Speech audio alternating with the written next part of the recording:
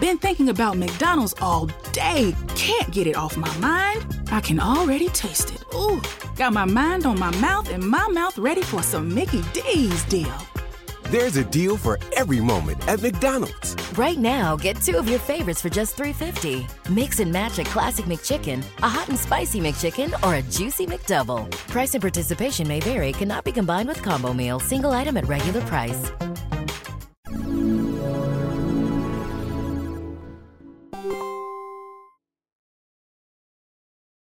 What it is, because it's something special. Yeah. And for sure. I know for a fact that me witnessing Endgame is something I'm going to tell my kids that I witnessed and lived through, and what it was like to witness these movies through and through, you know? And like, survive Endgame. yes, we survived the Endgame. And it's something that's really special, and it sounds super corny, but I don't care. That's fine. Inconceivable!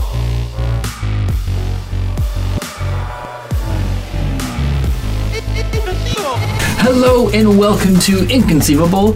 I'm William, and with me today I have Alex and Gordon. Hello. Yes. Greetings. Today we are going to be taking a moment to, since Endgame is over, to take a look back at the MCU as a whole. Kind of, one, appreciating what it is, as it's something that's very special. And we'll get into just how special and unique it is. And also just some of our favorite moments and things that really make the MCU really stand out as a franchise. You know? What do you feel like? I think it's just so cool that with Endgame, we had the time traveling aspect of it, and we were going back to our favorite moments and some of the things. You know, we had the beginning of the Guardians of the Galaxy. We had the classic group shot from the original Avengers, which was fantastic. We got a little bit of Thor: The Dark World. Yeah, I was gonna say, and we had Thor. Actually, stuff that we never actually saw in Thor: The Dark World. true. I don't think so. It was easier to. Yeah. Aside from the one Loki shot where he's hanging out in his prison cell. Oh yeah, that's true. They edited that. I think that was the original version, and then they just like edited them coming in the back. Yeah. I like that. That was so cool to see, you know, scenes that you are very familiar with from different angles. You're just like, whoa, yeah. I remember that. Yeah. How do you feel like we were talking in our spoiler cast, which if you haven't listened to already, listen to our last episode, which was our Avengers Endgame spoiler cast. But obviously there will be spoilers about Endgame in this. The Russo brothers actually said that it's okay to spoil it now. They've given the all clear. 2 weeks. Yeah, I think it's worth it. Yeah, it's good enough. Fair warning, there's spoilers for the rest of the MCU in this. Yeah, so that's hopefully true. you've watched all 23? 22. To be fair, though, if you've seen Endgame, I feel like at this point, whatever you know isn't going to ruin your experience of it. You know, you just Probably not. don't let it intimidate you from not wanting to go back and see the stuff just because you know what happens. You know, I find that I often enjoy media more if I know what I have to look forward to. really? Huh? Yeah, or I have a greater, let's see, a greater motivation to actually consume the content because I know what the end looks like, and I want to know what the journey is to get it there. Yeah, I get that. Most at the same time, sometimes it's nice to, if you've only seen some of the story, but you get the general idea of it, you can go back and watch some of the other movies that you might not have seen and be like, oh, okay, so that's how they got from point A to point B, sort of, but it doesn't really affect the end story so much. Yeah. An example of someone who's seen Endgame but hasn't seen all of the other movies is actually our dad.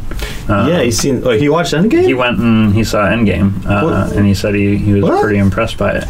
He didn't tell me this. Did he go with Mom? I didn't press him on the details of that, but I can't imagine our dad just going to see a 3-hour action movie. Yeah, I was pretty surprised by it. And he said that he'd seen some of the Captain America movies. I think he'd seen.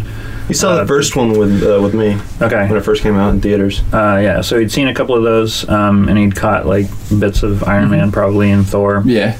As we watched them at home, but I don't think he's had the opportunity to watch the Avengers movies? Well, it was funny because I remember a couple years back I was watching Age of Ultron with our sister, and then my dad comes in, and usually I get apprehensive when my dad comes in during an action movie because I'm just like, is he able to handle this? Is he going to be okay?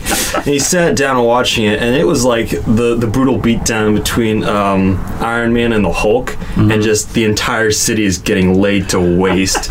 And I'm just like, I'm looking back at my dad and looking at this and looking back, and I'm like, you know what? I'm starting to feel it too. This is rough to watch. Like before, I was like, oh yeah. But then I'm watching, I'm like, all these buildings and people are getting hurt and stuff, and it's terrible. I'm just like, I'm sorry, Dad. I'm so sorry. Like on the one hand, having parents watch makes you really self-conscious. Yeah. On the other hand, I think they're fine. Yeah, they can handle it. But that's awesome. I'm glad you went to see it. That's very cool. Yeah. Do you have a favorite? Like a top 3? Yeah, I was actually going to ask. Well, it was funny because, sorry, I don't mean to interrupt you, but when we were driving somewhere for like an hour, we had plenty of time to kill, and Will had a list of the movies, and then we all rated them on a scale of 1 to 5, and then kind of categorized them from there. Right. So I don't even remember what my list was, but some of them was like... I still got it, if you want me to read it. Sorry, like being our top 3. It's funny. Let's see, because I was going to say, what's your favorite, because I guarantee that almost everyone's favorite Marvel movie is an Avenger movie, and I would love to talk about just the Avengers movie specifically for a moment later on, but right now I'd love to take a moment to talk about our favorite non-Avenger movie. For your list... for me, Alex. Yeah. Your top 3, and this was before Endgame, was number 1 being The Winter Soldier. Yep. Number 2 being Infinity War, and number 3 being The Avengers. So your favorite is actually not technically a... it's not an Avengers movie. Yeah. No, so that one's easy for you. My top 3 before Endgame, but I can tell you right now that it's basically the same. But Infinity War number 1, Guardians of the Galaxy number 2, and Civil War at number 3. And now I would put Endgame at number 2, bump down Guardians to 3, but keep Infinity War at number 1. That's fair. What about you, Gordon? I think I think you would have to set... I think you'd kind of have to lump Infinity War and Endgame together. Yeah. For me, anyway. Okay. And you'd also have to like separate them out from the rest of the movies because like a lot of what makes them special is that they're built on the backs of all the other movies. And it's the completion, you know? Right. And like they're just kind of on a different level because they have the build up. Like it's like the finale of a movie rather than its own thing. So if you take those two out of it, I would probably say Guardians of the Galaxy. I think Winter Soldier's probably up there as well. Where's Civil War on your list? It's pretty high. I'm not sure if it's top 3. Like, I enjoyed it, but I don't feel the same way about it that I did about Winter Soldier. Yeah. I think it was definitely a much better movie than Age of Ultron because it felt like it was the Avengers movie that we were hoping for. Like, it was much more character-based, character-driven. More personal. Yeah, they all interacted so well, and it wasn't hinting at the things to come, basically. And it was more of an Avengers movie than a Captain America movie. Yeah, Even though Captain America was the focal point. Yeah, but at the same time, like, Cap and Tony, they've been usually the focal points of most of the Avengers movies, I believe. I mean, Avengers has kind of been an Iron Man that's true. Well, I've really appreciated Civil War for the fact that it dealt with some real conflict within the heroes, and it's not just taking on the stereotypical good versus bad. Right. It's like defining, well, what's the true good in this scenario? And it's like, I like that concept, you know, and it was more than just your standard, you know, like it was different, you know, and I really appreciated their different take on the hero standpoints and their views and what they thought was right. I thought that was really awesome. It was good guys against good guys because they have different views on stuff. And like, what does accountability mean when you have powers that other people can't even dream about having? Exactly, yeah. I think someone was mentioning that the thing that kind of took away from the final part of Civil War where everyone kind of splits off is like, well, we know that there are other movies upcoming, or we know that Infinity War is on the horizon, and we know what that's about, so it kind of robs it of its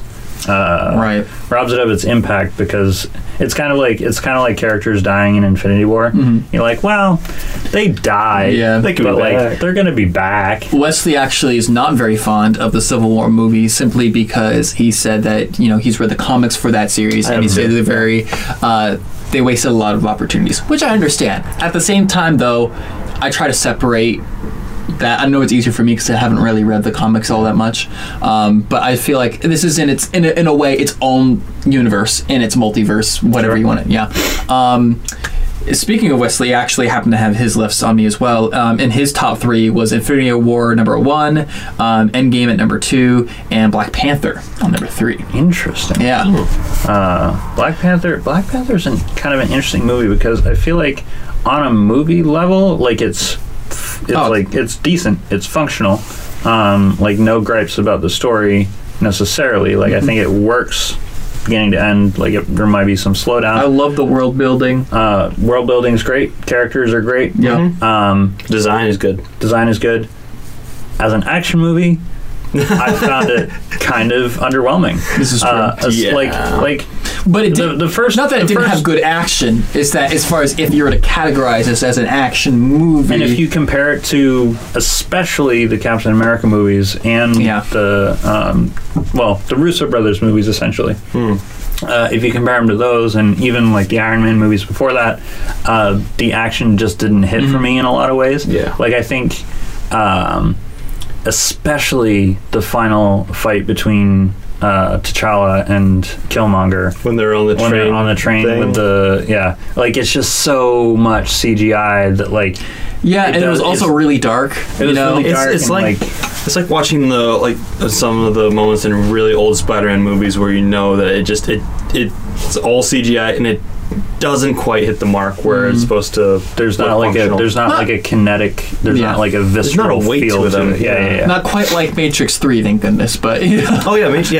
It's kind of like Matrix in the way that you can see that it's not that great, realistic. I'm referring specifically to the third Matrix, which had a big fight scene that was very clearly CG, and probably some of the worst CG, ironically, in the latest part of the trilogy. I was thinking Matrix 2 when he's hitting them with the pole. It goes downhill, in my opinion. I think it's because the CG doesn't get better in those movies, but they try to tackle more. So in the first movie, their fight scenes, they were very contained, and they knew what they could do, and they tried to do a lot more practical things. But then as they were like bending the Matrix, they wanted to do more outlandish things, just more things that just simply could not happen in real life.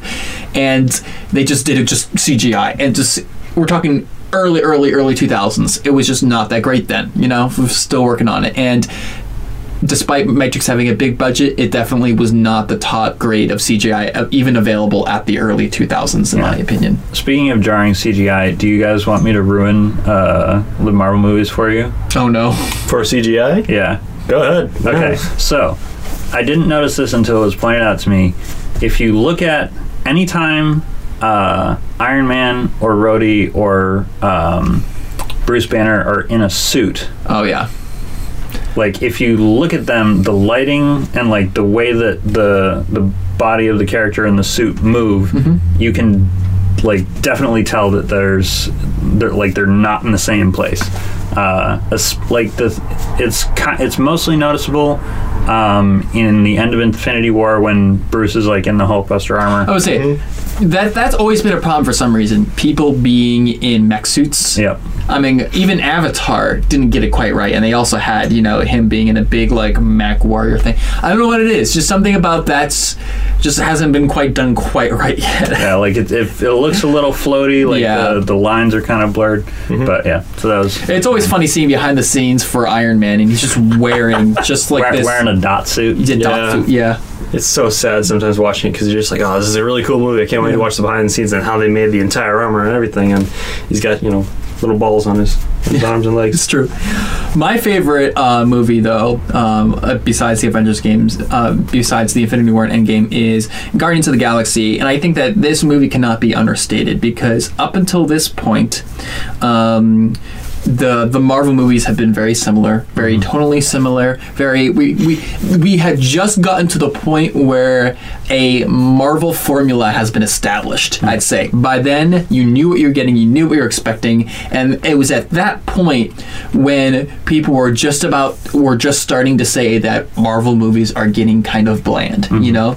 And then right on cue comes in Guardians of the Galaxy, and why Guardians of the Galaxy is not only my favorite non-Avengers movie, but I think is actually the most important movie out of all the Marvel movies, is because Guardians of the Galaxy did two very important things. It, one, showed that a Marvel movie doesn't have to follow this formula that they have done before. You can take a totally different tone shift.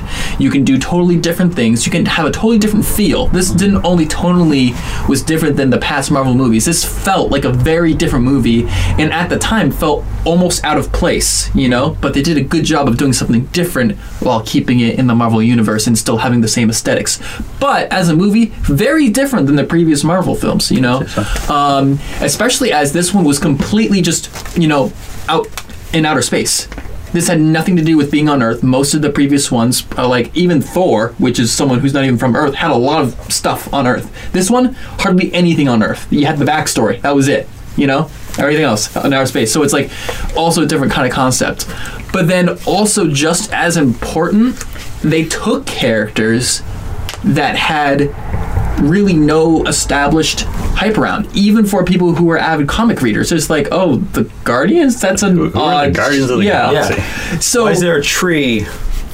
Exactly. So not only were they taking a totally different type of movie in the Marvel Universe, but this is the first time that they proved that they didn't need the hype of a superhero that you loved as a child to make a good movie. They didn't need a big name to get the numbers. They said that we can take any superhero we want, apply it to our to how we make superhero movies and make anything work. And then once that not only worked, but as obviously it is for me, my favorite non-Avengers movie, it just totally changed the game for Marvel movies. And now we see tons of different things, you know, tons of movies trying different things. And I think that without Guardians, I think that the Marvel movies would be a much more bland and tonally similar type of series, you know? It's possible. I'm not sure that I agree entirely, but I haven't really considered it to kind of make counterpoints. I will say this, though.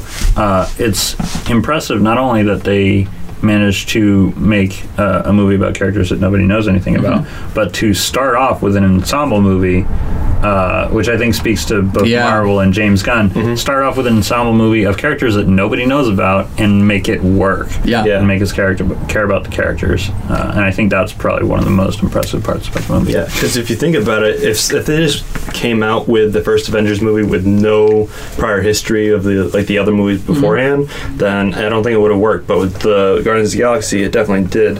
I mean, I think it would have done well because they still have the ramp up of like, all right, we're introducing the characters and like here how they relate to each other and like all that sort of thing. And it's still the team up movie, but it wouldn't have had the impact that it would have. Exactly. You said something about Guardians being the first one to kind of break the mold of the MCU sort of recipe. I would disagree with that because I believe that The Winter Soldier, it came out before Guardians of the Galaxy and it was very, very different from what we were used to.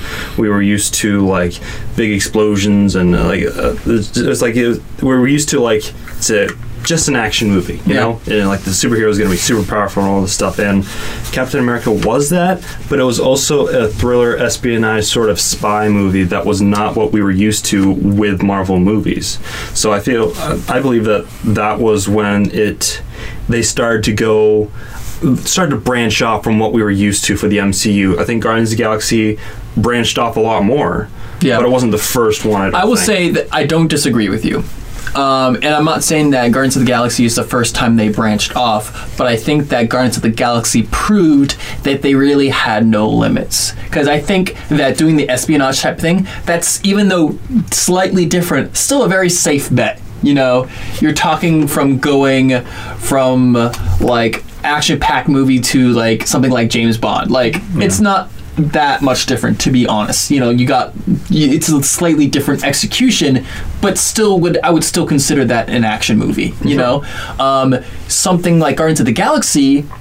Action movie isn't something that comes first to mind. What first comes to mind is more of the comedic aspect of the movie, you know, or like a sci-fi movie. Yeah, it changes the priority, you know, because that's the thing, is that you would think that a superhero movie always has to be action oriented first, you know, whether it be an action thriller, whether it be an action comedy, whether it be an action espionage, like action. That's always the first one. Like, but this one, they toss that and like, no, we're going to have different priorities. Yes, there's obviously going to be action in it, but that's not going to be the main description of this movie. That being said, Guardians does probably the best job, like aside from the Russo brothers, of making its action feel like kinetic and yeah, definitely. I thought that Guardians of the Galaxy is probably a much more unique sci-fi movie than what we're used to, because again, it's most, like, a lot of it is humor based, and it's very, very difficult to make a sci-fi movie where there's all these different aliens and creatures and planets and stuff like that and different technology, and it can just feel saturated. But with this one, it worked pretty well. They didn't have to explain every little detail of what technology did this and that, or say, oh look, this character is this alien or this alien and this and that. And it's just, they just had it there. Guardians of the Galaxy was a fantastic example of how to make a movie introducing a bunch of backstories very productively. Like, they only gave you just what was needed, and kind of almost like they didn't just give you like, okay, here's the backstories. You know, they gave you, the only time they did that was for the main character, so you could have someone to be invested in, but then they kind of sprinkled everybody's, you know, thing throughout there, you know, and I think it was very tasteful, you know? Yeah, I was thinking that too. And it, like, that stuff is done very done with purpose, you know, and that's not something that just happens by accident. That's very careful planning, very careful writing, very careful storyboarding, and just all the things that goes into making it so you have just enough to understand these characters while not overwhelming the story with backstories, because when you got 5 characters that nobody knows about, that's a lot to work with. Yeah. If you think about it, a lot of the time, they like to develop a character, they will rely on flashbacks. And with Guardians of the Galaxy, they had the beginning of Peter Quill's journey as a kid, and then it just fast forwards to present day. And that was more to cue up the movie. That was a very nice use of a flashback. But also, flashbacks, they're hit and miss. Sometimes it can kind of take you out of the movie and think to yourself, okay, now I'm sort of somewhere else from where I was before. And instead, in this one, they focused on emotion and tone, and the characters delivering some of like what happened in their past lives without having to visually show you guys, basically. Yeah. This was a very emotionally driven movie as well, you know? And I was just thinking, it's like, you know, when you think about it, technically it's not a flashback because that's how the movie started. So really, it was a flash forward from there on in. Exactly. Yeah. So, but then they did use that scene. They did use a scene as a flashback to reference that beginning scene towards the end of the movie with his mother, and that was like perfect use, you know? I don't know if that was so much of a flashback as a hallucinating daydream or something. I don't know. I think it was a little bit of everything. Yeah, it was like, when you have a Power Stone in your hand, you're going to be seeing things no matter what. But yeah, when we're talking about, you know, having what's so impressive about having all these characters and using them so well, I think that's a great transition to talk about the Avengers movie. And I think it can't be understated how unbelievably impressive these movies are. And I think that people are underrating the aspect of just how many main characters they have on screen, how many crazy big actors and actresses they have in this production, and how they have to get all these people to work together. And like, not only do they get it to stick, but like, as you can see by the box office numbers and the ratings, like, they freaking kill it. Like, it's unbelievable. It's unheard of to have even something close to the quantity of actors and characters like Avengers. There's nothing else that's even close to this. The only other thing that comes to mind is Expendables, and that's not, like, that one is almost done solely for that purpose, whereas like this movie is made as an excuse to get a bunch of big name action stars in this movie and just throw together a plot that will be entertaining enough, to have these people here. But this is done in a much different way, a much more meaningful way. And then even at Expendables' height with the amount of people they had, it still only reaches maybe even half of what Endgame has, which is just an insanely huge cast. Yeah, and we've talked about it a lot, but we were all blown away when the first Avengers movie had 6 main characters, and they're going back and forth, and it was very interesting to see them, and we're all wondering, how are you guys able to balance characters like this, such big egos and such big personalities and actors behind them? But then you watch Infinity War and Endgame, and it's got like 20 to 30 characters that and it's built, and again, they somehow do it better. Yeah, so it does feel like it's a lot better. It's cohesive. Like, yeah, it makes sense that character would be there. I mean, they had the strike team from the Winter Soldier in the Avengers Tower area. They had Secretary Pierce. They had the Ancient One from Doctor Strange. All these characters, and even characters from Infinity War, like Red Skull from Infinity War and Captain America: The First Avenger. He keeps showing up. Never met Captain America in these movies, but that's okay.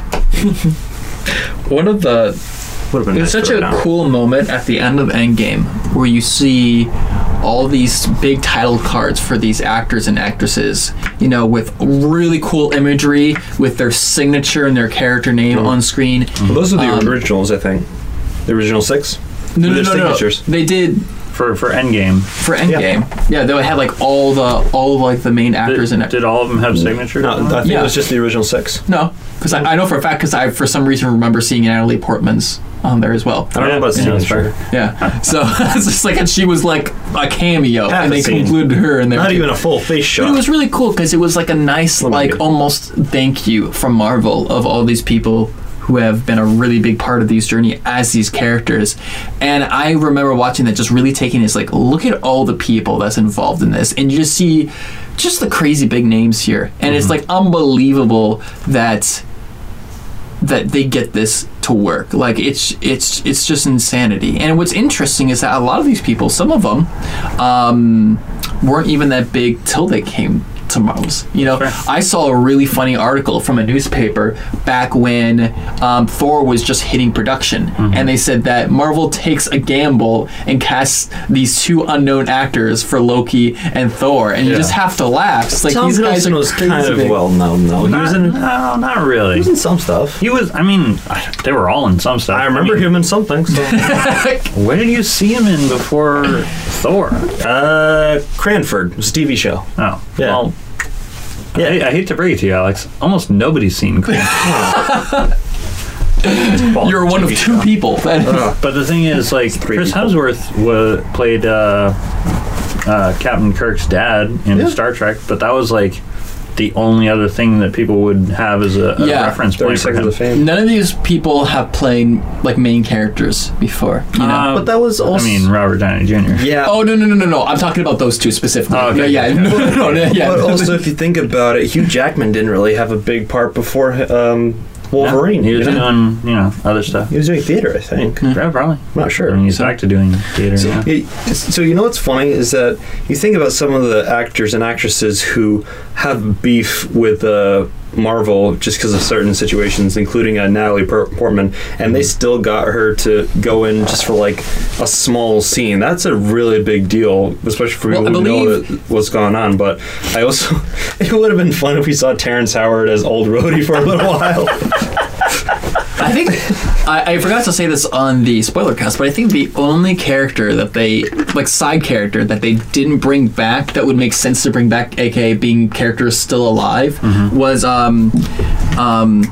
the assistant to oh crap, what's his name? Freaking Nick Fury? Yeah, Nick Fury. What's his assistant? Mariah Hill. She was Maria Hill? Yeah, Maria Hill. Wasn't she at the funeral? Smulders? I don't remember seeing her at all. I remember I think she might have been at the funeral. Yeah, I think I'm pretty sure he was standing by himself though. Yeah, he was. I remember seeing him on the porch overlooking everyone, and I'm almost certain he was by himself. Also, why didn't he at least go up to Captain Marvel or something? She was on the porch with him, like right there on the steps, and he just she got to be by herself. What? But they're best friends. She got to be front. She came all the way back after 20 years. You're like, where's Fury? She got to be strong and independent.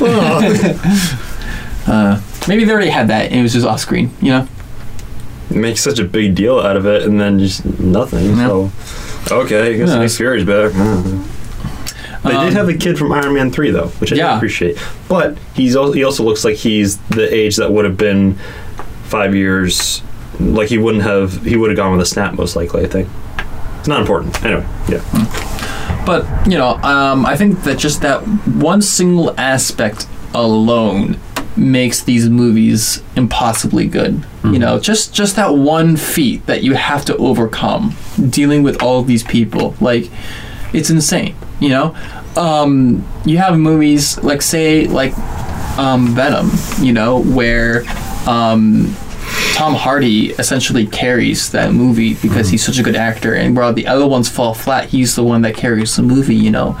But with this, like, sometimes, like, that's all you need. It's like, we just need one good actor to, you know, to get us through this, you know, just like to really just like push it through so it can be like good, you know. And sometimes you have to take some hits when it comes to some actors, even if they were good beforehand, just falling flat on screen, you know. Like, and that's just how it is sometimes, you know. Sometimes you get lucky and sometimes you don't, and that's kind of normal for movies, you know. You have standout actors and sometimes you just have one that just didn't perform that well. But with these Marvel movies, these are just like all standout people, you know, and you're having them all come together for one movie and working together, and that's such a rare opportunity.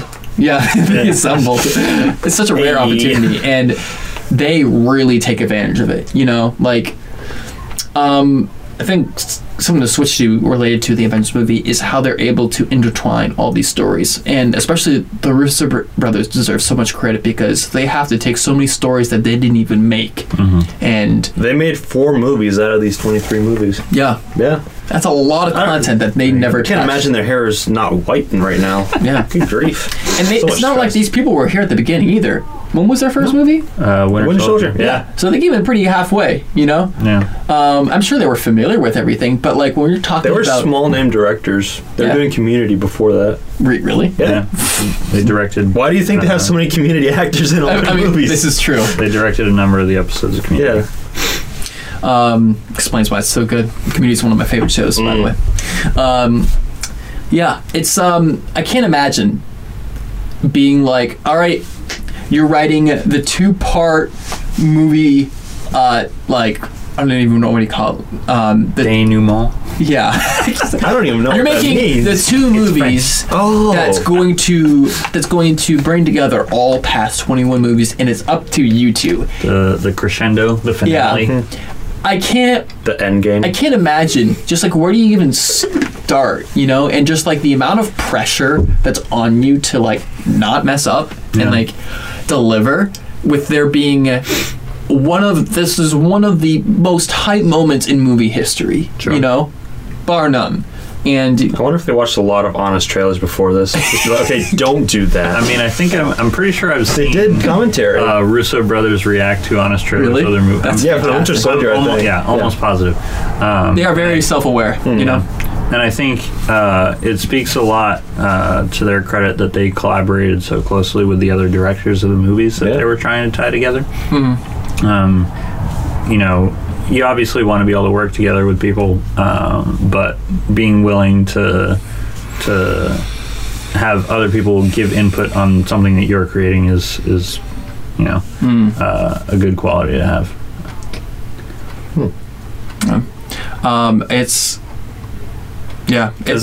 It's crazy how just like how like I'm just trying to get in their heads as far as that creative process of like, because like we were just saying, it's amazing that they have all these characters on screen, but then I can't imagine how terrifying it is, like all these characters, you have to find a place for each and every one of them, which is also a genius way of kind of how they subtly kind of split the and I'm not talking about the snap, obviously, that is part of it, but kind of how they subtly focused on one half in Infinity War and the other half on Endgame, you know?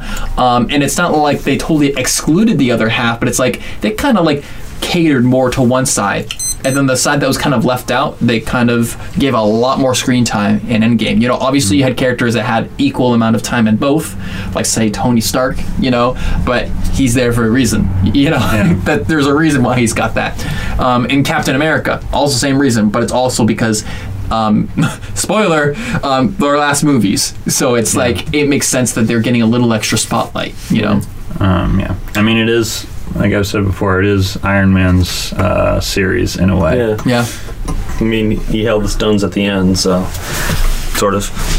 What do you guys think of the journey and the growth of the different characters and how they changed over the movies? Because I think the biggest one that I think all of us can agree on is Thor. He's changed so much since the first movie, especially because of Endgame, I would say.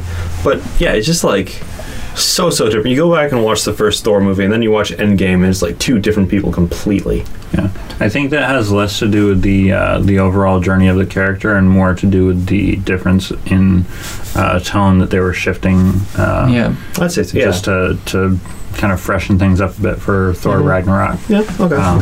And that's kind of, they had to figure out some sort of middle ground afterwards just to make it seem tonally consistent. But yeah, like, I think it's like Iron Man has had a lot of growth, especially through all of his movies. He's also not even been in his own movies. He's been in other people's movies, so that helps too. Well, I think one of the biggest things is that his motivation for why he does what he does. He's always doing the same thing, but his reason for doing it has always changed. You know, at first he was a much more, I mean, he's always egotistical. But in the first one, that was like his main driving character. But then like crap went down, and now it's no longer about, it's about like him doing it because he's like he's scared, you know, like, and he feels responsible for like the world, and at a certain point he feels responsible for the galaxy as well. And that, I feel like that kind of, I don't think he's changed that much. Like, I think his like point of change is in the cave in Golmira, where Jensen, like, he figures out, all right, I got to get myself out of this, and then Jensen dies, and then he's like, okay, now I have the responsibility of making my life count, and so I have to do something to, like, I have to prove that it was worth it for him to die, and then more people die, so it stacks the weight up in terms of his guilt, if you will, and so he has to go to greater and greater lengths to prove that, like, it was worth it for him to survive. I don't think Cap has changed, and I think he's loosened up a little bit. He starts swearing a little bit more. Someone was saying that, like, I think Cap hasn't changed as much as he was more defined. Especially with, like, obviously Civil War being a great moment for both Captain America and Iron Man, as them really nailing down who they are as people, you know. But I think Captain America was really really defined really extra well within the course of these movies. Like, every movie you understood him in a new appreciation every single time, you know. Well, I think I heard somebody mention this, is that Cap doesn't really change so much in the movies because he's still the upright, you know, righteous, like, person and character, but it's the world that's changing around him, and he's trying to figure out where he stands in that world, because, you know, he starts out in World War II, you know, it's pretty obvious who the good guys are, who the bad guys are. Gets a little bit more tricky after Avengers, because, you know, aliens are attacking Earth. Yeah, he's going to protect it, but after that, it's his own country that he's basically fighting, including in Civil War, and then he doesn't really have a place in Infinity War, and then Endgame comes around, and they all think, okay, we know who we're going after, but it's a constant change, and he doesn't really have a specific place that he can call home, or he doesn't know where he fits in with the world. Right. He just has to, like, the only thing he has left is his principles. Hulk has had a really interesting progression of things, and they've done an amazing job of adding a depth to this character that I didn't really ever consider. You know, it's much more personal now. Well, like, they've done some really cool things where they have the Hulk as you've always known him in the first couple of movies, and it's interesting because Hulk hasn't because the Hulk that we know as the one portrayed by Mark Ruffalo. Mark Ruffalo, thank you, has only ever been since Avengers, and ever since then, he's never had a solo movie. You know, he's only been he's spat around in other movies, but he's also had a lot of development through all these movies that aren't even his, which is really cool. You know, I think he got Avengers, Age of Ultron, Thor Ragnarok, and then Infinity War and Endgame. Yeah, so he's surprisingly had a lot of screen time for not having any movies of his own, you know. And what's so cool about him is that, you know, you see him as the normal Hulk character that you used to, and then just as Mark Ruffalo doing a fantastic job of portraying the doctor side of it. But then you have a period of time where he's kind of like stuck as Hulk, you know, in Ragnarok, and you're seeing what's that like, and you're focusing more just on the Hulk side of this character.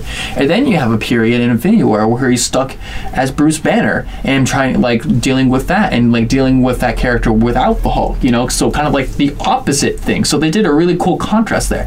And then to top it off in Endgame, they kind of, you know, those two personalities come together as, you know, as one. And as he said, they're now at peace. So now they're almost one, like, more like entity. Yeah. You know, like, that's such a cool progression as a character, you know. And I just think that because he hasn't had his own movie, he's kind of gone understated. But he's like, what a great job to not only keep him fresh throughout all these movies, but to really have some truly, like, really intriguing, like, character development, you know. Right.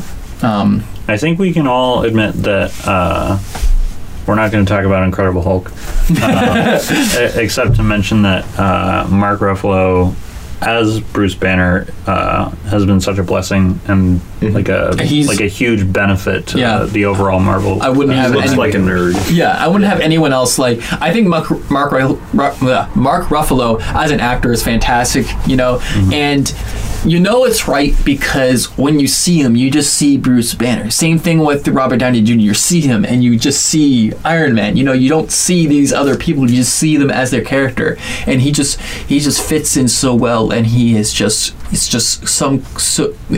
come so iconically close to this character, you know. And it's just, I think that's kind of a level that you only achieve by truly mastering what it is to be your character, you know. And it's really, really cool. And yeah, I think he's been awesome. I wouldn't have anyone else play him at this point, you know. Fair enough. I'd have had a very hard time seeing him as anyone else for a long time at this point, you know. What do you guys think are kind of the low points in the Marvel Cinematic Universe? First one comes to mind is the Thor movies. You know, like, obviously, like, it was his first movie was almost kind of gimmicky in a way, you know. But the Marvel movies were kind of new, so it was like it was given a pass, you know. It was allowed to be a little bit more, you know, like, back then you were allowed to take more of the bad. But now, looking at how crazy good Marvel movies are, you look at that and you're just like, you know, honestly, that wasn't that good. And then on top of that, you had the sequel, which was really not good. That's probably one of the only two movies I would consider maybe not a good movie. Because the crazy thing is that even bad Marvel movies, for the most part, are great movies, you know. So yeah, you can watch them. They're not like terrible. The two movies I would make an argument that maybe they don't follow as a decent movie is the second Thor and the original Incredible Hulk. You know, those are the only two that I'd be like, they might just fall just below average, you know.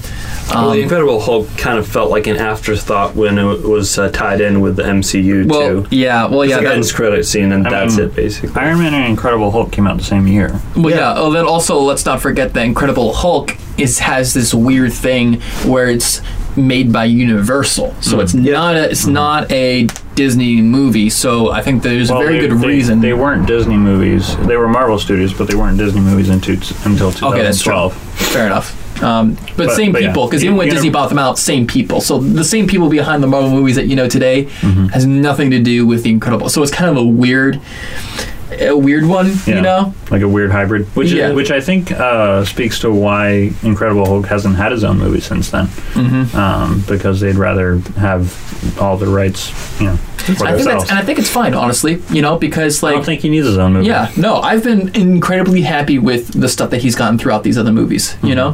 So we're talking about Marvel movies that are not great or just not good? Or are like on the just ones that we just the lower end ones. Yeah. Lower end?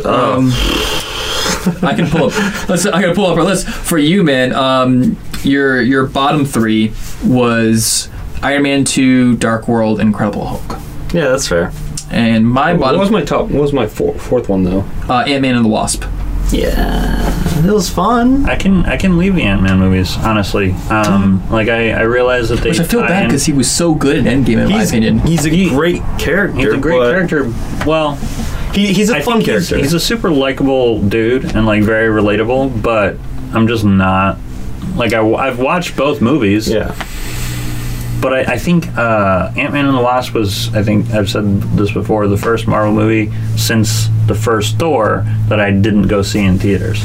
Because I don't really care about Ant-Man. I probably wouldn't have seen the first one if I didn't have a friend who was like, hey, I haven't seen it, we need to go watch it. Yeah. Okay. Yeah. No. He works well as a fanboy of the Avengers. Yeah. I think Ant-Man has the same quality as Bruce Banner in a way that he works great in an ensemble movie, but he doesn't need his own movie. Okay, I respect that. Speaking of low points, and this is kind of an interesting one to talk about as we were just previously praising it, but Age of Ultron. I think Age of Ultron is kind of like a blessing in disguise because I don't think that Infinity War and Endgame would be as good if Ultron wasn't a disappointment. We were shown that just because it's an Avengers movie does not make it a great movie. You can't, these people can't actually fail at making an Avengers movie. And I don't think they failed, but I think that it was disappointing. They missed the mark. They really, I think that's a good way to say it, is that they just missed the mark, Yeah, one of the things that I do really appreciate about Age of Ultron, mostly because it's connected to Endgame now, is when Tony Stark is talking about building, a suit of armor around the world, and he's basically getting to the point where he's paranoid. So of course he makes Ultron to try and figure out how to, protect the world. And then you see Tony just ranting on all the other people when he gets back to Earth in Endgame. He's just saying to you guys all remember I was saying we need to protect this world and we all were going to stick together to the bitter end. Well, guess what, Cap? We weren't together at the end. I was this is hard because I remember him saying that speech, and it's tough because I feel like he's kind of right, but at the same time I don't think that they would have done much better. Yeah, I think the interesting thing about Ultron to me and about a lot of the other movies is I feel like over the past few years I've become somewhat jaded and kind of nitpick a whole bunch about movies and what works and what doesn't. But one thing that really makes a movie that I like is watching characters interact with each other. And say what you will about Ultron, for the most part, that the good thing about Age of Ultron is they have some really great character interactions. They do, and character moments. And I think if you want to take the movie as a movie and kind of parse out what works and what doesn't, I think action wise it's fine, but plot wise, if you want to dissect that, go ahead. But I do just so thoroughly enjoy watching these characters interact with each other that I don't have any beef with Age of Ultron. Well, I think correct me if I'm wrong, one of the scenes that you're referring to is the scene between Cap and Tony when they're chopping wood and they're just going back and forth, and it's a prelude to Civil War. They're both on two very different sides, and it's such a small moment in a Marvel movie, but they're just chopping wood, and then Cap rips a piece of wood log in half. Yeah, exactly. And then Tony's just don't steal from my pile, which is half the size, quarter. Speaking of things that connect from Age of Ultron to Endgame, the scene with the hammer, Yeah, well, that's just a fun thing. I'm basically personally taking this as canon. I thoroughly believe that Captain America could have picked up the hammer at that point, and he chose not to. I believe that. Because I think that'd be cool. Especially what confirmed it for me at least in my eyes, like I said, there's no like official statements about this, about whether this is canon or not. But when he grabbed the hammer in Endgame, Thor immediately was like, "I knew it!" Like, and he was so happy about it, you know, because I'm not sure. Weird. I believe because he was scared. He seemed like he was scared, and he seemed awfully relieved in Age of Ultron that he wasn't able to pick it up. I think that he wanted so badly to convince himself that he was the only one that is like, see, no, I was right, because he was like so paranoid, right? Because if he's not the only one who's worthy in that group, then what is he exactly? You know, because then they can wield the power of Thor. And then he's... Right, exactly. And I think that was him kind of being like, this is my stick, right? And he was showing to the group that's like, that's right. I'm the only guy that can wield this hammer. And this was also before we had Vision, who can also do that. So I think that between Vision having the hammer and through events through Ragnarok, I think that Thor was a much more insecure person at that point. So that was a much bigger deal. And I'm pretty sure that's one of the reasons why Cap didn't do that, because he knew that. Yeah, like I think both of them knew that the only way for this to play out was if no one else could lift the hammer. And I think, as insecure as Thor was, he just didn't want to end up with egg on his face. Yeah. It was less about like, Captain America's not worthy, and like I'm, fully like, because Thor didn't come into this like, you guys should try it. You should see if you should like. It'd be cool if you, like. No. He's like, you guys can't do it. Try all you want. You can never do it. Like it's impossible. You aren't worth. Like judging by Thor's mentality, he did not want someone else to pick it up. It was him proving his own worth, just saying like, guys just aren't worthy. I don't know what it constitutes to be worthy, especially not like in a challenge scenario. I think one thing to indicate that Cap was able to do it is if you watch his reaction, it's very sort of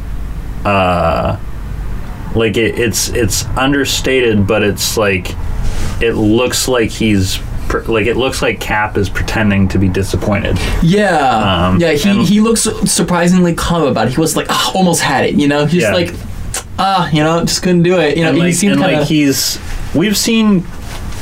we've seen Thor like really go at like trying to lift the hammer.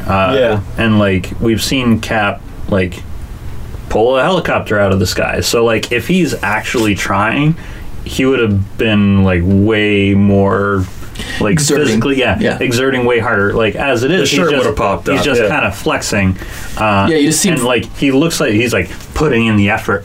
Well, that also might have been like they're acting and it's literally just on a table. Well, because here's the interesting thing is that I think that the hammer itself isn't heavy. It's just it can only be moved by certain people. So it's like I think that when you look at the hammer, right? If you can't move it, it just simply will not move. It's not a movable object. So just by grabbing on the handle, I'm pretty sure you can tell that this literally is like cement. Like it's not budging. It doesn't go anywhere. But if you're someone who can move it, I'm pretty sure you can tell by gripping it. They're like, no, I feel like this is something that could potentially move. Yeah, like it's still fairly heavy. Like you're not just going to be able to pick it up. So like if you have the strength to move it, or like if you're able to move it and you have the strength, But it's not like magically heavy. It's just normal heavy. I don't know if it's like super heavy either, because I mean it's supposed to be like star metal, right? If you remember in Thor: The Dark World, he literally hangs it on a coat hanger. Puts it up there. That was a great moment. So real talk, Thor: The Dark World does have some really like choice. Some really Loki was the best part of that movie, I think. Oh yeah, he was having fun. He was having a blast, just being mischievous. The Warriors 3, I think, were also a really fun part of both Thor movies, really. And I feel like they really got the short end of the stick in Thor Ragnarok. They need to make room for Korg and Mink. Oh my gosh, I'm so glad that they had a moment in it. They're such great side characters. A weird moment, but it was pretty fun. I liked it. I think what's so great, just overall, just the, it's such a Disney thing to do, but they just hit so many emotional tones in this movie with people that care about each other, and they're like this weird bunch of family in a way, like a found family. And they've all got these different issues that works out really well together. I feel like these and they've done a good job of establishing, obvious issues, like even with like the blatantly obvious to the very subtle, like, I think that I love the fact that Thor had insecurities, about his place in the group, meanwhile you have Hawkeye who is fully aware of it and just does what he can anyways, You think about Thor having insecurities, you should just look at Hawkeye and be like, why are you here? Just imagine how he feels. Yeah, I know, right? I'm a guy with a bow and arrow. I think that's another thing that you can make the case that Age of Ultron does, is it really gives Hawkeye his moment, because in the first you see him first in Thor, but in the first event, not the first Avengers, in the first Avengers movie, he's there, he's like there, mm-hmm. Like a third of it, like a half, maybe a quarter. He's in mind control world. He's mind controlled for the most part, and so you don't really get Clint Barton, in any major way. And Age of Ultron is really no, this is Clint Barton, and here's why you should care about him. Yeah. And man, when they open up Endgame with that scene, and it's so sad because as soon as you saw it, you knew exactly what was going to happen. It's just it's they're so happy. Oh no, no! And you can't be happy. What's so interesting, right? And then this was one of the saddest parts for me. It was just seeing Tony being happy that he had a family. It was something that he wanted so desperately, and he had it. Yeah. And he wasn't sure if he wanted to give that up because it was such a big sacrifice to him.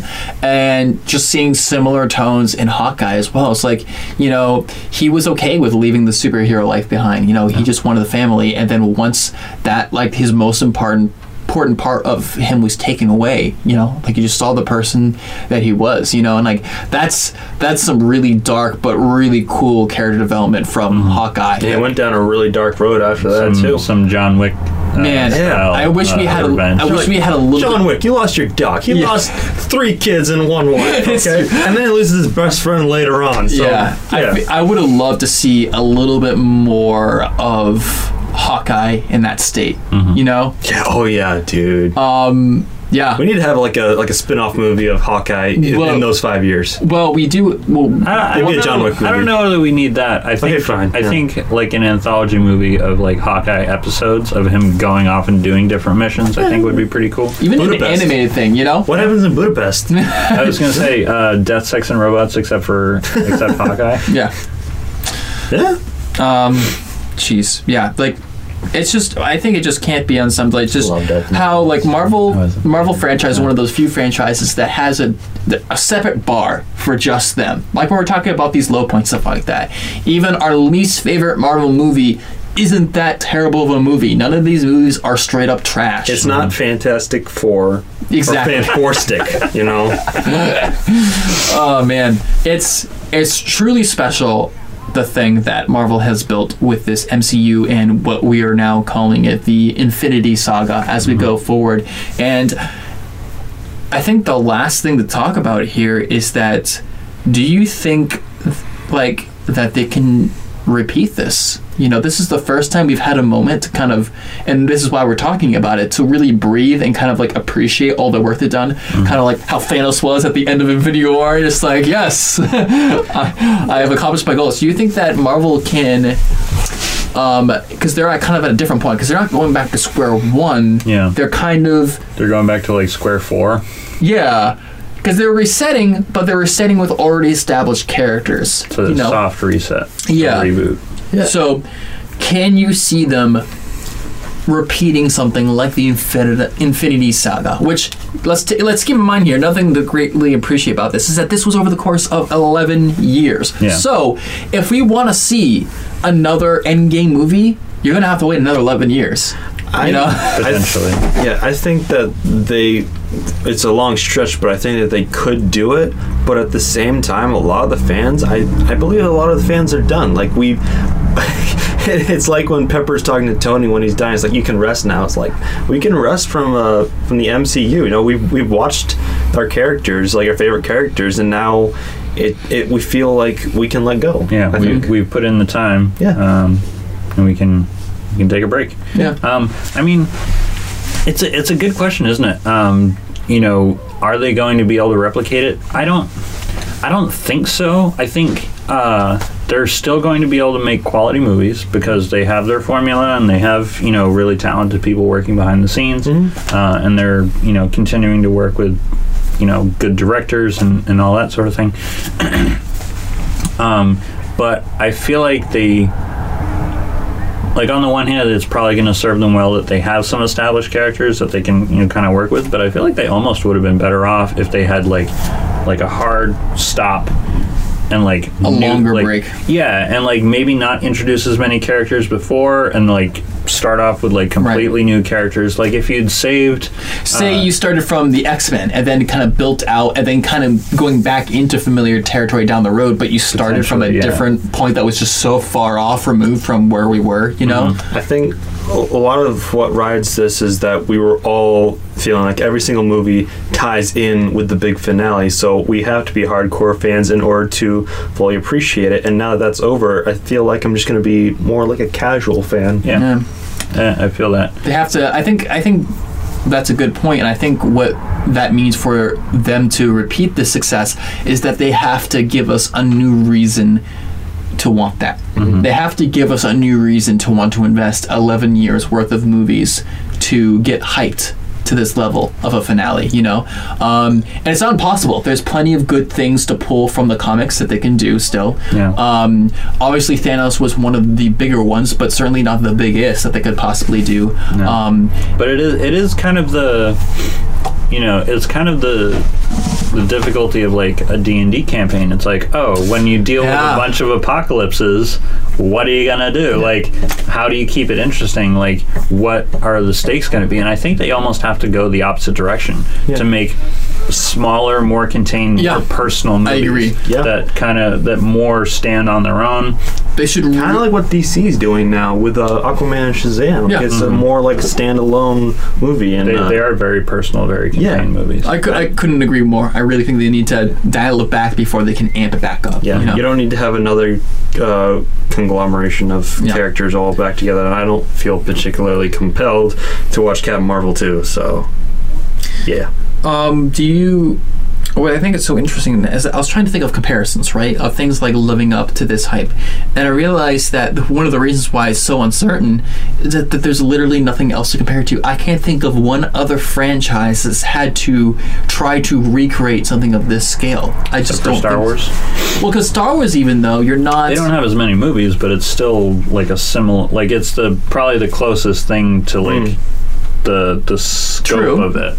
Not nearly as many characters, right? Not nearly as many movies, but I think that's the only thing that you could really even compare them to. And I think I would argue that Star Wars may be heading to that point, but I don't think Star Wars has gotten to its overarching finale. But it doesn't really have to. It's the Skywalker line is going to be at an end in Episode 9.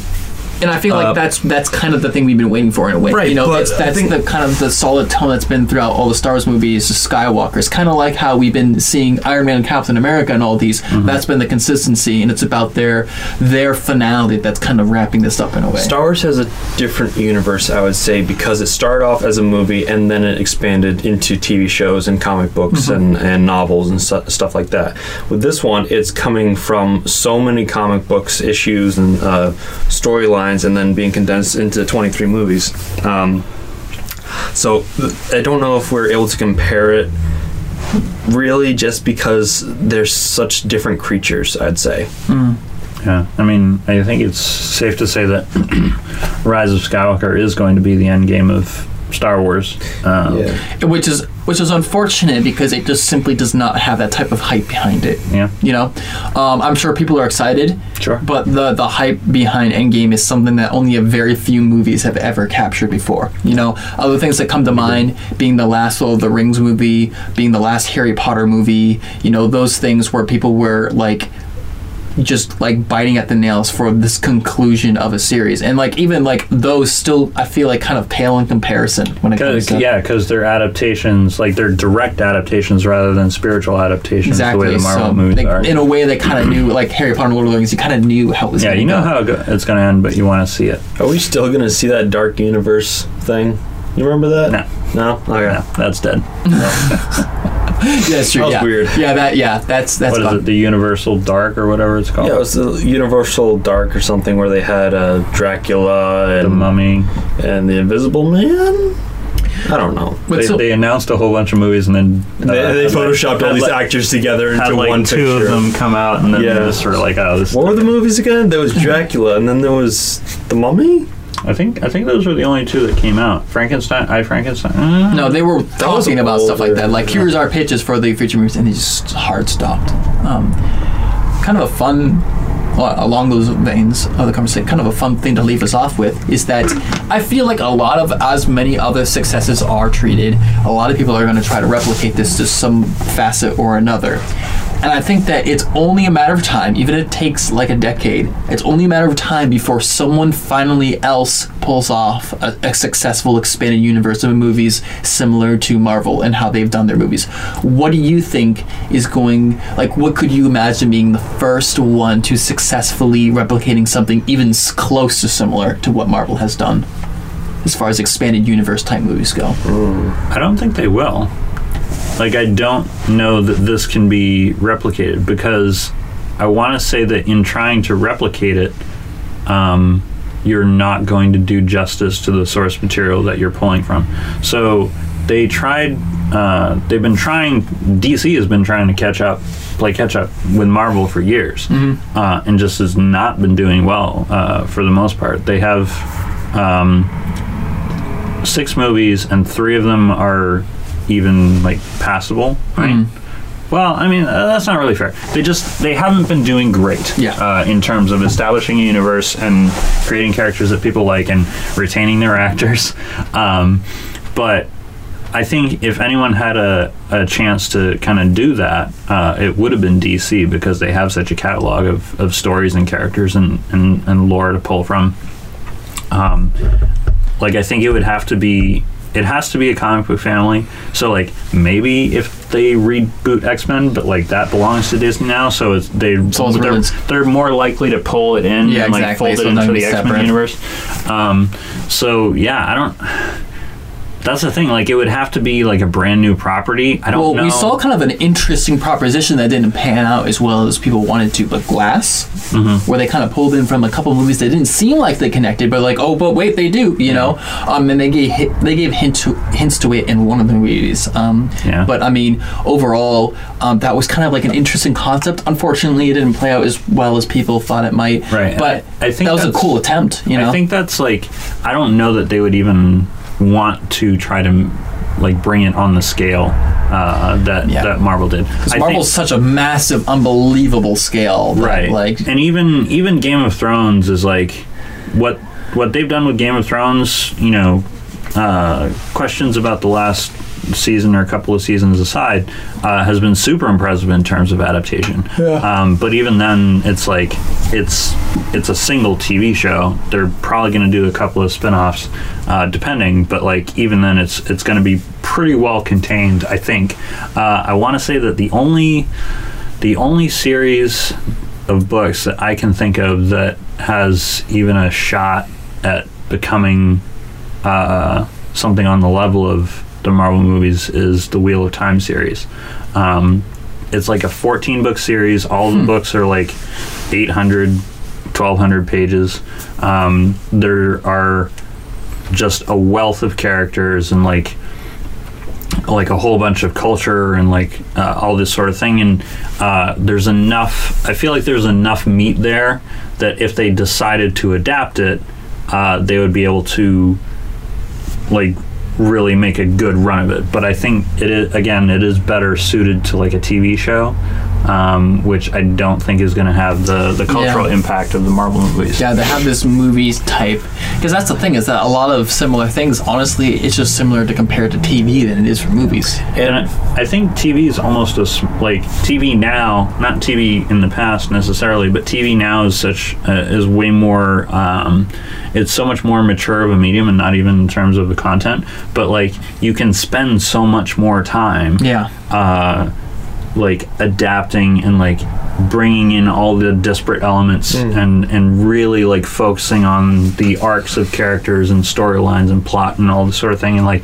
you can really take your time with it and do it right. And I don't think that like we keep saying this. Like seeing Game of Thrones, in a way, when you think about it, they're taking a bunch of different storylines. Yes, it's in the same show itself, but in a way, it's kind of an expanded universe within its own identity. Yeah. You know? One singular story, and something that's interesting is that Marvel didn't only just take movies and connect them all together. They also did TV shows. You know, the Netflix movies or Netflix TV shows, they had Luke Cage, Daredevil, Jessica Jones, Iron Fist, and that was kind of similar, but they also had time to...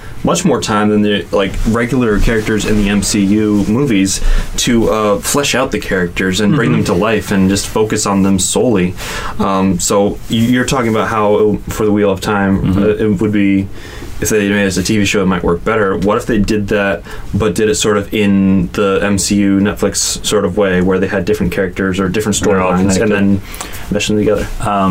Would it work? It might. The Wheel of Time, I think, is complicated enough that you could probably do 2 or 3 shows that interweave. But it's like a large scale. It's like if you take Lord of the Rings and Game of Thrones, and then you add in just a buttload of magic. I think if you take Lord of the Rings, Game of Thrones, and Star Wars and like mash them all together, you kind of have Wheel of Time. And so I think they'd almost be better off picking like doing a season for like one set of characters and then a season for another set of characters and then like to split them up by seasons and like they're happening concurrently, but there's so much going on that you don't really want to split it up by episodes. It's like the same story but from different points of view. It's like if one episode of Black Mirror was an entire season for one character or something and then it'd go on continually. It is complicated and it's a fantastic series. It's really like it takes a while to get into each book, and by the end of it, like it's rip-roaring through, and then you get back to the next book and it like starts off slow again. So that's kind of an adjustment, and they are really long books, but I think overall like it's a really solid series. I'm not really confident that anyone has like the know-how to really adapt. See, the thing is that what makes the Marvel thing such a perfect place to take this from is that it's got the story side of it where it really expands the stories to pull from, but it's also got the pop culture significance. I think that's also important because that drives the hype. You know, that's definitely got the story aspect of something that could craft into it, but the pop culture side of it's a little bit lacking. Something that I have kind of on the other end of this is that I could see, especially with the success of Detective Pikachu, a Nintendo style, almost like expanded universe. Except the thing is that there isn't much. Universe. Yeah, I know, the Smash universe. I like pop culture wise. I think that makes sense. You know, there's a lot of stuff to drive people to do it, and the only challenge would be really crafting stories that not only make sense to make movies for, but also work together with all the things.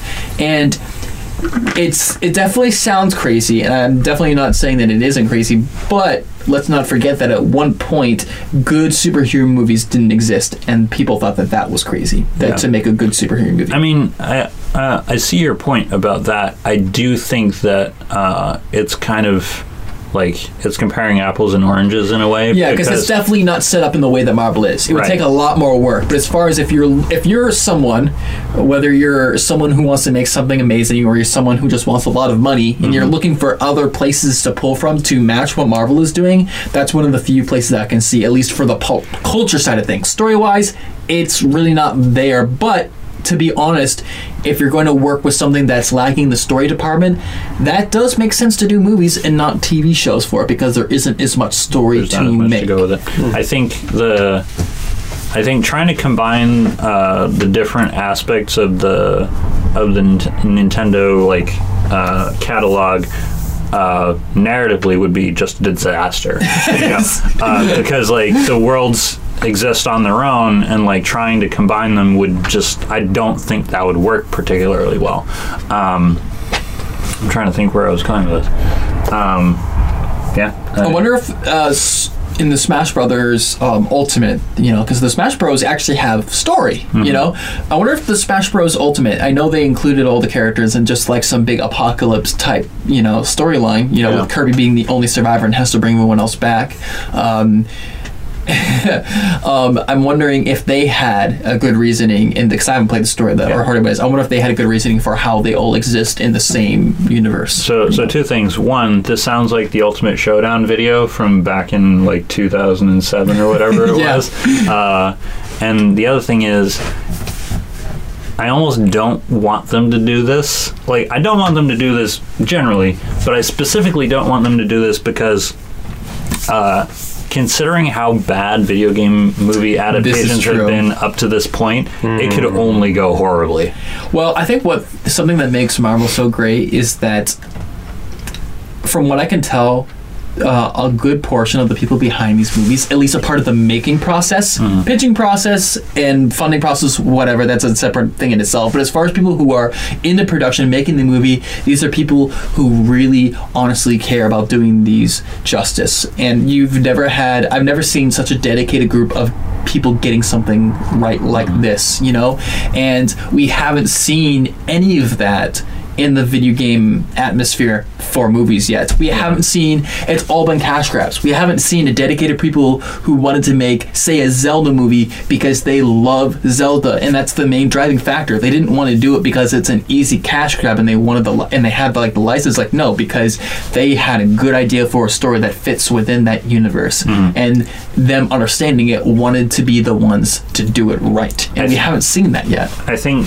Marvel's a good example, and I think Star Wars is again a good example of just like the really good Star Wars movies are the ones where like the people making it, or the directors specifically, are really passionate about the subject material. Yep. I think that really bodes well for the Mandalorian show that's coming out. Just watching the panel with Jon Favreau, like, you can tell that he is like super jazzed about it. Which is great, because I know Mandalorians specifically have a very there's a very passionate fan base. Yeah. Oh yes, we love them so much. Yeah. So that's definitely a good thing to get right. Could also be a big turnaround for Star Wars, and I guess in a way, because Star Wars is very linear right now. They haven't really expanded too many assets, but if they play with TV shows more and make more assets and different storylines, Star Wars could be a potential candidate for a expanded universe style, thing. But right now it's not built that way. It's built very linearly. I mean, they currently have 3 TV shows. Yeah. Like that they finished Clone Wars and they're doing another season. Well, they're final season. They stopped doing Clone Wars and then they're starting again. They had a Clone Wars movie. They have Rebels, which I think is finished, and now they have Resistance, which is ongoing. Which I guess they also have the miniseries, the Clone Wars miniseries that were turned into 2 movies. Oh yeah, the Cartoon Network, like Samurai Jack. Yeah. And I guess my biggest problem about those shows is that they fit they purposely fit very neatly within the existing Star Wars movies. They don't try to branch out. They don't try to go into unexplored territory. Sure. And I think we're going to see some really new unexplored territory with these new shows coming up, and that's really exciting. I mean, the Mandalorian, I think, is still going to fit pretty neatly. Like, it's supposed to be immediately post Return of the, or not immediately, but like years. Partly after Return of the Jedi, and the aftermath of taking down the Empire and trying to establish a new republic.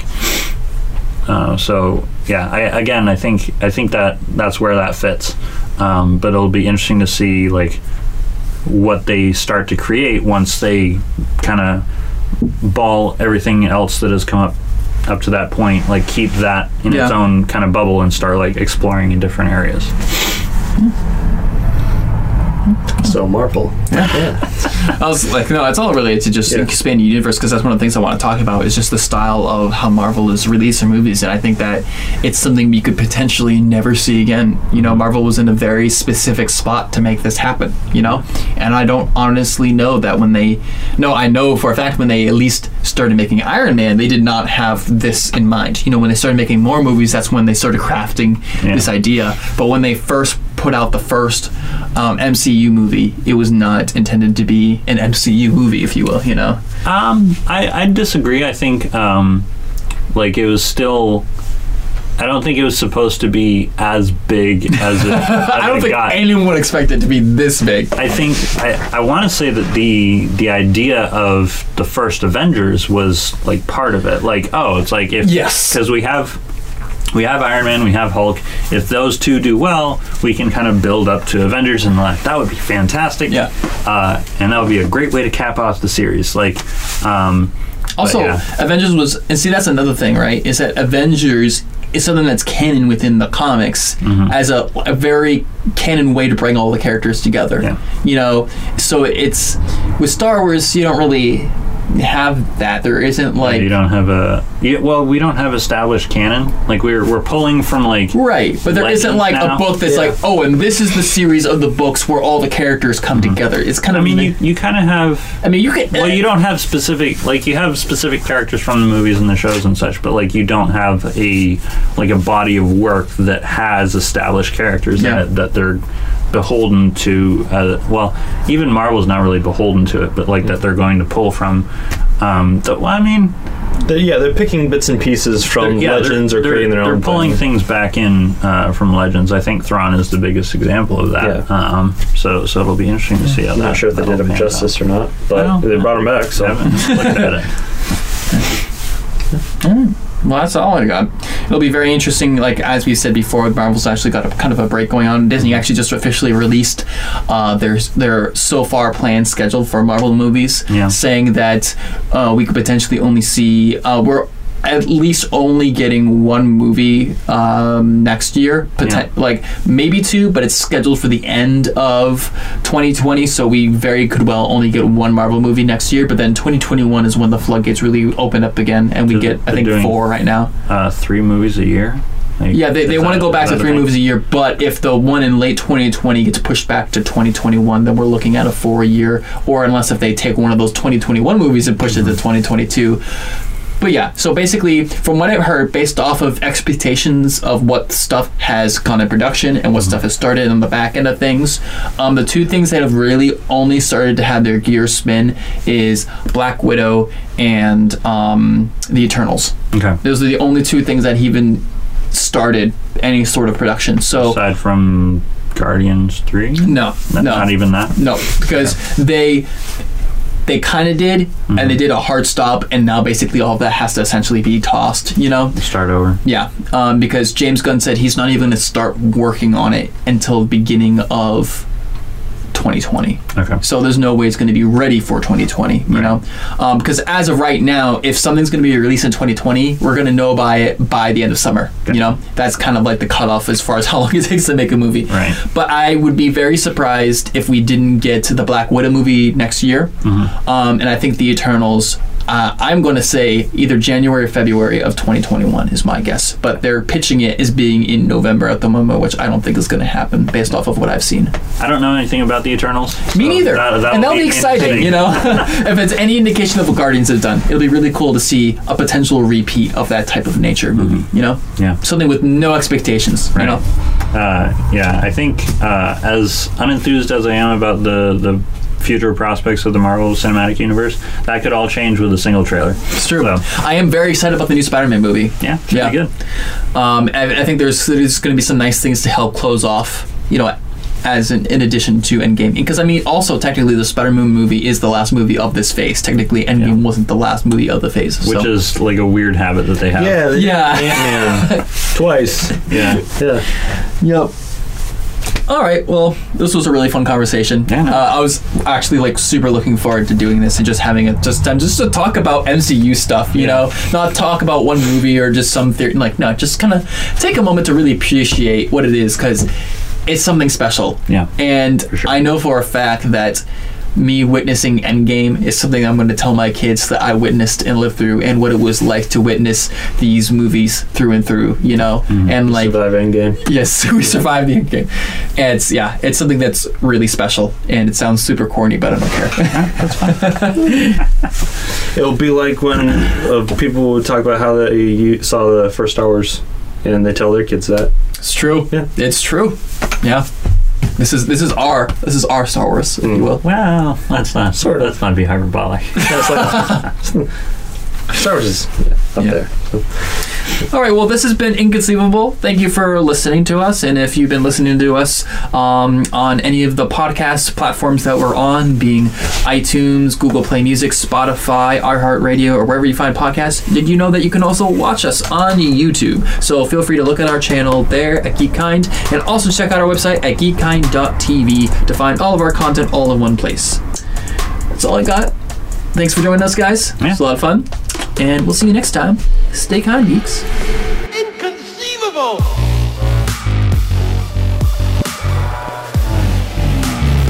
Inconceivable!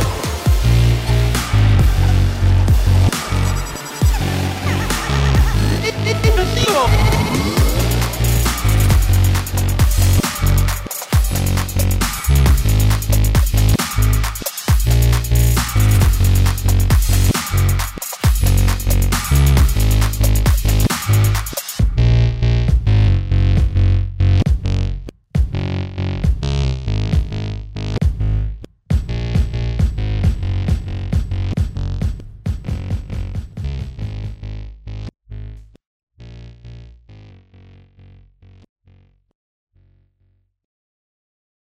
Welcome back to the quickest podcast ever, brought to you by Kohl's. Today's topic, Father's Day. Yep, just got 25% off some Champion t-shirts at Kohl's. My dad is all about staying active. Sounds terrific. Was that a dad joke? It felt fitting. Like the yard games I got from my husband. They were 50% off and I got Kohl's Cash. It's the best feeling, isn't it? What, the deals or the Kohl's Cash? Or getting it in less than an hour with free store pickup? Well, all the above. Select styles. Sale ends June 20th. Coupons do not apply to Champion. See store or Kohl's.com for details. Been thinking about McDonald's all day. Can't get it off my mind. I can already taste it. Ooh, got my mind on my mouth and my mouth ready for some Mickey D's deal. There's a deal for every moment at McDonald's. Right now, get 2 of your favorites for just $3.50. Mix and match a classic McChicken, a hot and spicy McChicken, or a juicy McDouble. Price and participation may vary. Cannot be combined with combo meal. Single item at regular price.